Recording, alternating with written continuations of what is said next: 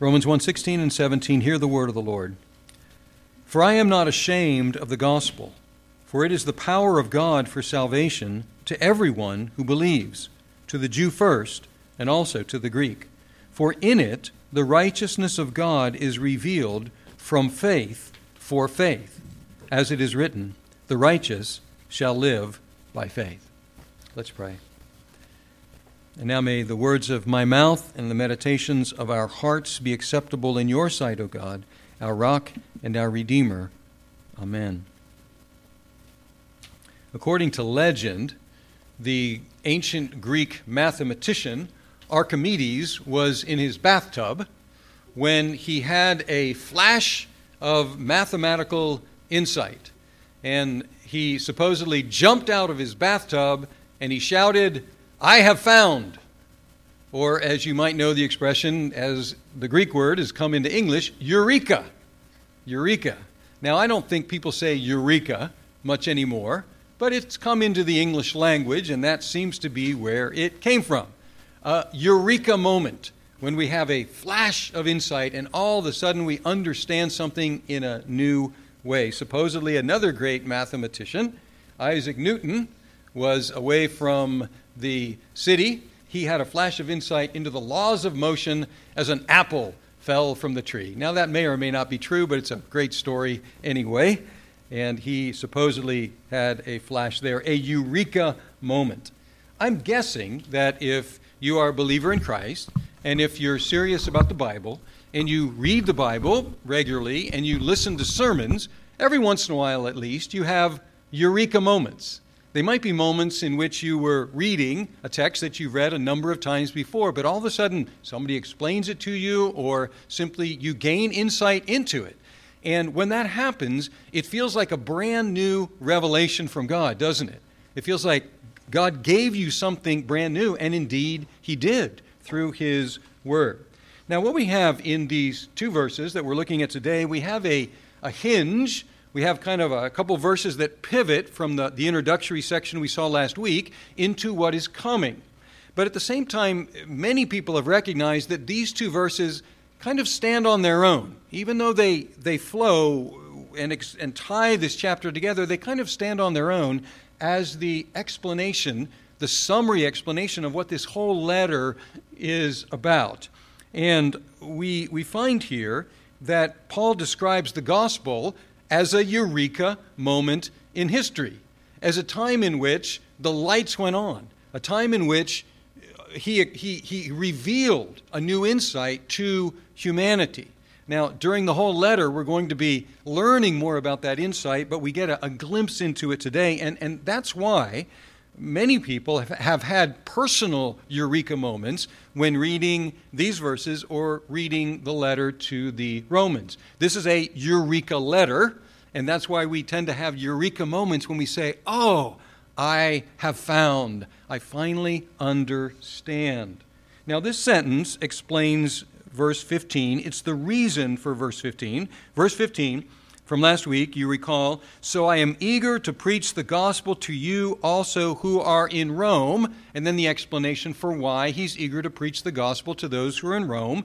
He says, "For I am not ashamed of the gospel." I'm eager to preach it. Why? Because I'm not ashamed of it. And so that's the explanation. And this is a technique. Denying the negative is a way of affirming the positive.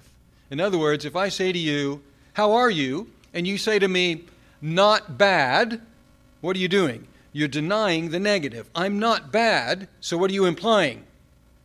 Pretty good, pretty good. Maybe not wonderfully good, but at least you're not bad, and so you're generally good. And so that's what we have here. He denies the negative. He says, "I am not ashamed when it comes to the gospel." And he denies the negative and therefore affirms the positive. And to say it positively, he's saying, "I am eager to preach the gospel in Rome because I delight in the gospel. I glory in the gospel. I boast in the gospel. It is my life, it is my boast, it is my glory, it is my joy." Now, at the same time, why does he say it negatively? Well, he may be gesturing at something that can occur even among Christians. and that is embarrassment about the gospel. It's possible for even Christians to be embarrassed about the gospel. Why would that be? Well, there's a good reason for that.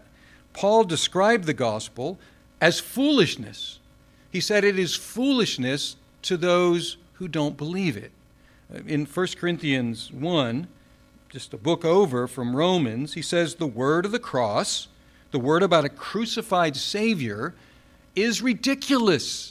It is folly to those who are perishing. And so this is the world in which we live, and this cross, this message of the cross, this gospel, to those who do not receive it, it looks to be ridiculous. And so there's a temptation even for us when people look at us and sneeringly say, "Do you really believe?" And you can fill in the blank there. Do you really believe that there is a God who created all things out of nothing? Do you really believe that Jesus of Nazareth is God in the flesh? Do you really believe that this person from Nazareth named Jesus can take away all your sins? Do you really believe that God raised him from the dead? And when we're backed against the wall like that, and we're sneered at because this seems so foolish to those on the outside, we might lose our nerve some, and we might get a little embarrassed at some of these things that we really do believe. It's easy to get intimidated. But Paul has the answer to that. And the answer is this. He says, "I am not ashamed of the gospel." Why not? It is the power of God for salvation. It's the power of God for salvation. As ridiculous as this message might seem to many, it is the power of God for salvation. And that helps us to overcome the possibility of being embarrassed. And you might take, later on today, I won't read it all, but you might refer to 1 Corinthians 1, verses 18 to the end of the chapter, because it's something of a commentary on that. Verse 18, "For the word of the cross is folly to those who are perishing, but to those of us who are being saved, it is the power of God." And then he goes on to explain the genius, if we can say it that way, of the message of the cross. It purposely looks like foolishness. It purposely looks like weakness. Why? To humble the power of the powerful and to humble the wisdom of the wise, and to point them to a crucified Savior who is the only one who can save them. And this chapter ends by saying, "As it is written, let the one who boasts boast in the Lord." You can't boast about your strength. You can't boast about your wisdom when you believe the gospel, because you're recognizing that it alone, not your wisdom, not your strength, is the power of God for salvation. And so we need to remember that. Paul reminds himself of that. Paul reminds us of that. This is the gospel. It is the power of God for salvation. We do not have to be embarrassed about it. On the contrary, we can glory in it. And when people say, "Do you really believe?" The answer is, I certainly do. And I'll tell you why. Because it's the power of God for salvation. And I can tell you that I've personally experienced that power of God for salvation in my own life, and I'd love to tell you more about it. Now the tables have turned, haven't they? Now this gospel, by the way, I have this experience. Over the years, I developed a little Bible study based on a Bible study I used in college. The Bible study is called 1-to-1, and it's for studying the Bible with unbelievers. And I developed it now. I call it Introduction to God's Grace, and it's got 5 brief chapters on very simple things. Who is God? What is sin? What's wrong with the world? Who is Jesus Christ, etc.? How do I respond? And I have to say, whenever I sit down with a new person and I start looking at this and I think, oh my goodness, this is all I have to offer? This is so simple. This is so simple, and I'm tempted to get embarrassed. And then, as I go through it and I see the lights coming on in their lives, which we saw repeatedly in Mexico. I don't know why we don't see that as often here, but repeatedly the lights would go on. People would be having these eureka moments, and I'd say, the power of God. The power of God for salvation. These simple truths about God and sin and Christ and faith and repentance. The power of God. Now, the power of God for salvation, and Paul says, for whom it is the power of God. And he says, it is for everyone. So there's a universality about this. It is for everyone. And then he says, who believes. Who believes. And this is the first link. Keep this in mind. This is the first link in Romans between salvation and belief. Salvation and belief. And verse 17 is going to bring that out more. But it's the power of God for salvation to everyone who believes. This is the first of many emphases on the universality of the gospel. And this is the first of many emphases on the connection between believing and salvation. But then surprisingly, there is a priority within this universality. It's for everyone who believes, but there is an order here. To the Jew first, and also to the Greek. And in this context, Greek is non-Jew, is Gentile. Now, how should we understand this? Well, there is certainly a temporal priority to the Jews. Certainly a temporal priority. Who got the message first? The Jews did. To whom did Jesus go first? To the Jews. To whom did the apostles preach first? To the Jews. There's a temporal priority, and that temporal priority is recognized by Paul in Acts chapter 13. He says, it says, 46, and Paul and Barnabas spoke out boldly, saying, it was necessary that the word of God should be spoken first to you, Jews, since you thrust it aside and judge yourselves unworthy of eternal life. Behold, we are turning to the Gentiles. So he's basically saying, you had the first opportunity, you were first in line, you rejected it, now we're going to the Gentiles. So there was a temporal priority to the Jews. Now the question, and it's a big question, do the Jews have a special place to this day in the plan of God's salvation? And that's a huge question that I'm not going to answer yet, because chapters 9 to 11 of Romans address that very question. But there is at least a temporal progression from first preached to Jews and then to Gentiles. But the question is there a priority on Jews to this day in God's salvation? You'll have to wait till chapters 9 to 11 till Paul addresses that at length. Now, the gospel, the next sentence, verse 17, it explains how the gospel is the power of God for salvation to all believers. Verse 17, it says, for, and notice that there are two connectors here.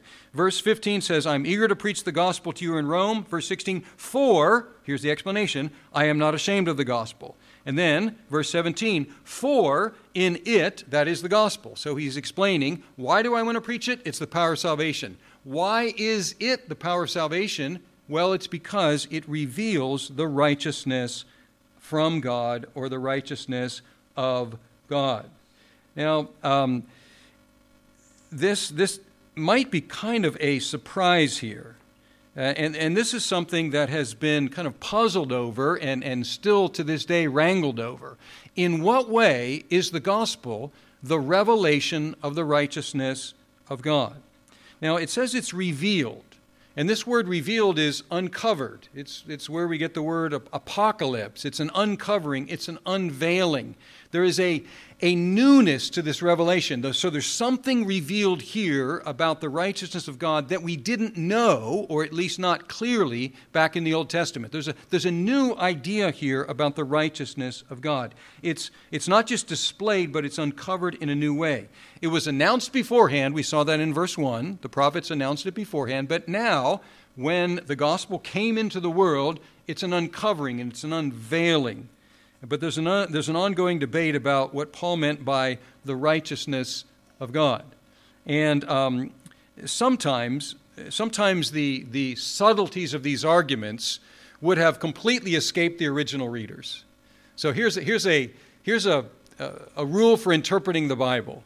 One good question to ask is, what would the original readers have understood with this? Now, that's not the only question to ask, but if we're getting too sophisticated and too subtle that they never could have figured out our interpretations, then that's a clue that maybe we've gone too far here. But basically, there are three ideas, and these three ideas are firmly grounded in Scripture. So these are three possible ideas.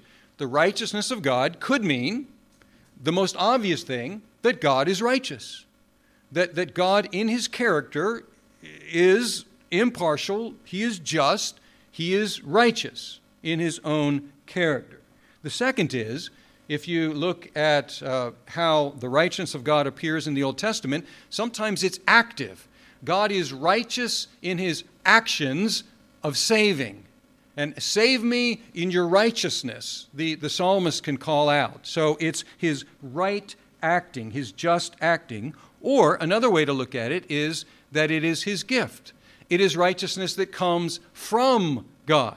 It is not so much a characteristic of God, but is something that belongs to God and he gives to others. Those are basically the three ideas. Now, they're not mutually exclusive. We've already seen God's impartiality. The gospel is for whom?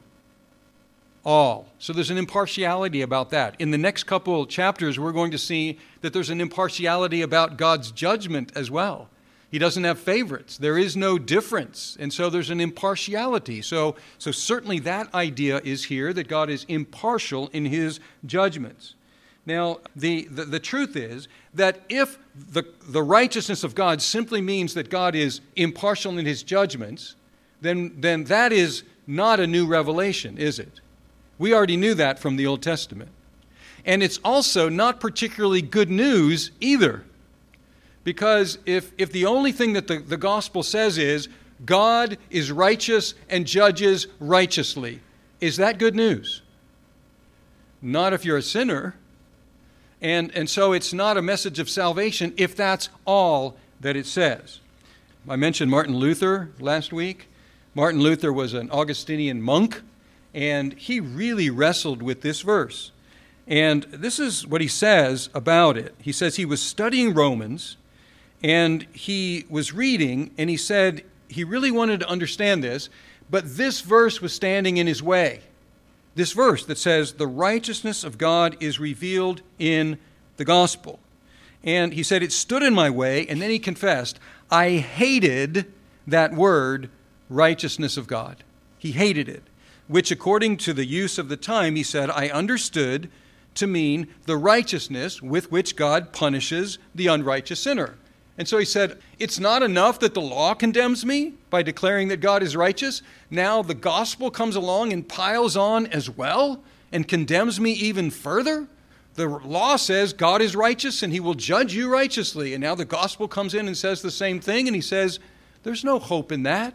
And that's why he hated this concept of the righteousness of God. Now I bring that out just to say this. It can't just mean that. It can't just mean that. It could mean at least that, but it can't just mean only that. And what we're going to do in this series is we're going to let Paul explain it over these next chapters. And so I'm not going to pour all of those chapters into this verse. However, in this verse, we have a preview of what this means, this righteousness of God. Why? Because it is connected to faith, inextricably connected to faith. It says in verse 17, for in it the righteousness of God is revealed from faith to faith, or from faith for faith, or out of faith into faith, different ways to translate that. So somehow this righteousness of God is connected to our faith. If it's just a declaration that God is righteous, our faith doesn't have anything to do with it, does it? He's righteous whether we believe it or not. But this righteousness is somehow connected to our faith. And then there's a quotation from Scripture from Habakkuk to back that up. So, this newly revealed righteousness of God is from faith to faith. Once again, it's hard to know how to translate that unusual expression, but one simple way is simply to say faith and nothing but faith. Faith from beginning to end. Faith, as the NIV has it, New International Version, faith from first to last. there are a number of subtle things, like you look at the different interpretations. Well, faith in the Old Testament, faith in the New Testament, immature faith or mature faith, and there are all sorts of interpretations, but I think a simple one is simply the one that fits Beth here. It's faith. It's from faith, and it's to faith, so you never get away from faith when it comes to the righteousness of God. This is all about faith, and faith, as we might say, faith alone. Faith alone. Now, Paul supported this declaration with a slightly modified quotation of Habakkuk 2:4. And this seems to be one of Paul's favorite quotations from the Old Testament. If you look at verse 17, it says, "As it is written, the righteous shall live by faith." He modified that a little bit from Habakkuk, and that modification has given rise to a couple of different interpretations. And what I want to do is read this verse a couple times with a little bit different emphasis. The words in their order are, "The righteous by faith shall live." That's the order. And there are two ways to read that. The first is this: "The righteous by faith shall live." And the other is, "The righteous by faith shall live." You see the difference? The righteous, however they became righteous, how will they conduct their lives? Well, they will conduct their lives by faith. So the righteous, however they might be righteous, will conduct their lives by faith. The other way to read it, exact same words. The righteous by faith, how do they get to be righteous? By faith. How are they righteous before God? By faith. What will be the result of them being righteous by faith? They will live. And in the language of Romans, in much of the New Testament, live means live eternally. Another way of saying the righteous by faith will be saved. So which is it? Well, in Habakkuk, in the context of Habakkuk, the first reading, it fits really well. Habakkuk is encouraging them and saying, okay, you are the righteous, and how are you going to live in these difficult circumstances? Well, you will live by faith. And we can hear Paul later in Romans saying, amen. Romans chapter 6. How will the righteous live? The righteous will live by faith. But in this context, in these first chapters of Romans, the second reading fits better. The righteous by faith. What will happen with the righteous by faith? They will live. And they will live eternally. That is, not only is God righteous in himself, but he communicates his righteousness to us through the instrument of our faith in Jesus Christ. Now, let's put together what we have so far about this gospel. Last week we learned that the gospel is a message about his Son. His Son is descended from David according to his human nature.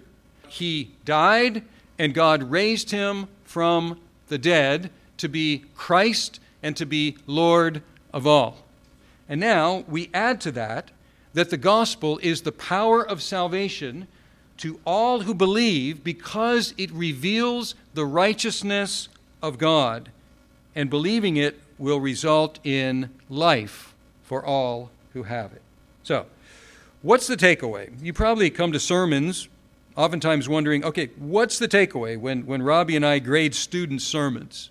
There's a section of the student's sermon and it says, application. Did it tell the congregation specifically what they should do? And sometimes the sermons do, sometimes they don't, and we grade them accordingly. But what should we do with this? What's the do? What's the takeaway part? Pretty obvious, isn't it? If the gospel is the power of God for salvation to all who believe, then what should you do? Believe. Yeah, that's it. That's simple. Believe it. It's the power of God for salvation to all, even to you. No matter what your past, no matter what your present, whatever it might be, it's the power of God for salvation for you, if you will but believe it. Now, Martin Luther came to believe it. We don't know exactly when. He was already a devoted monk, and the chronology is not necessarily clear, but it's interesting to read. I alluded to this, but I want to read the rest of the story here. You remember Martin Luther? He said he hated the righteousness of God. And he said, I raged with a fierce and troubled consciousness. And he said, nevertheless, I beat upon Paul at this verse because I needed to understand what it meant. And then he writes this, at last, by the mercy of God, meditating day and night, I gave heed to the context of the words, namely, in it the righteousness of God is revealed, as it is written, he who through faith is righteous shall live. And this is the meaning. The righteousness of God is revealed by the gospel, as it is written, he who through faith is righteous shall live. Here I felt that I was altogether born again and had entered paradise itself through open gates. There, a totally other face of the entire Scripture showed itself to me. In other words, he jumped out of his bathtub and screamed what? Eureka! Eureka! I have found. What did he find? He found the righteousness of God that was available to him so that he could live and live eternally. That's the kind of moment we need to have sometime in our life, to have that eureka moment when we understand the righteousness of God revealed in the gospel and that it is for us and we lay hold of it by faith. But it doesn't have to be some dim moment in the past or some distinct moment in the past. This is a kind of ongoing eureka moment that we can have as we encounter the gospel over and over and over again and marvel at the fact that in it is revealed the righteousness of God that is a salvation for all who believe it, even for me and for you. Let's pray. Our God, we thank you for this eureka moment in history when you turned on the lights of humanity, when you gave insight to the apostles to share with the world, and we learned something new about your righteousness. Not only that you are righteous, indeed you are righteous, God, but that your righteousness is available to all who believe, and that it results in salvation. And so we pray, O God, that all of us would have that righteousness, which is a righteousness by faith, and that from us the message of the gospel would go out. Lord, keep us from being embarrassed about it in our day when it may be sneered at, as it has been in all ages, but rather, O God, that we would go out with the firm confidence and conviction that the gospel is the power of God for salvation to all who believe. And we pray, O God, that you would use us to bring others to this righteousness that is by faith from first to last. We pray in Christ's name. Amen.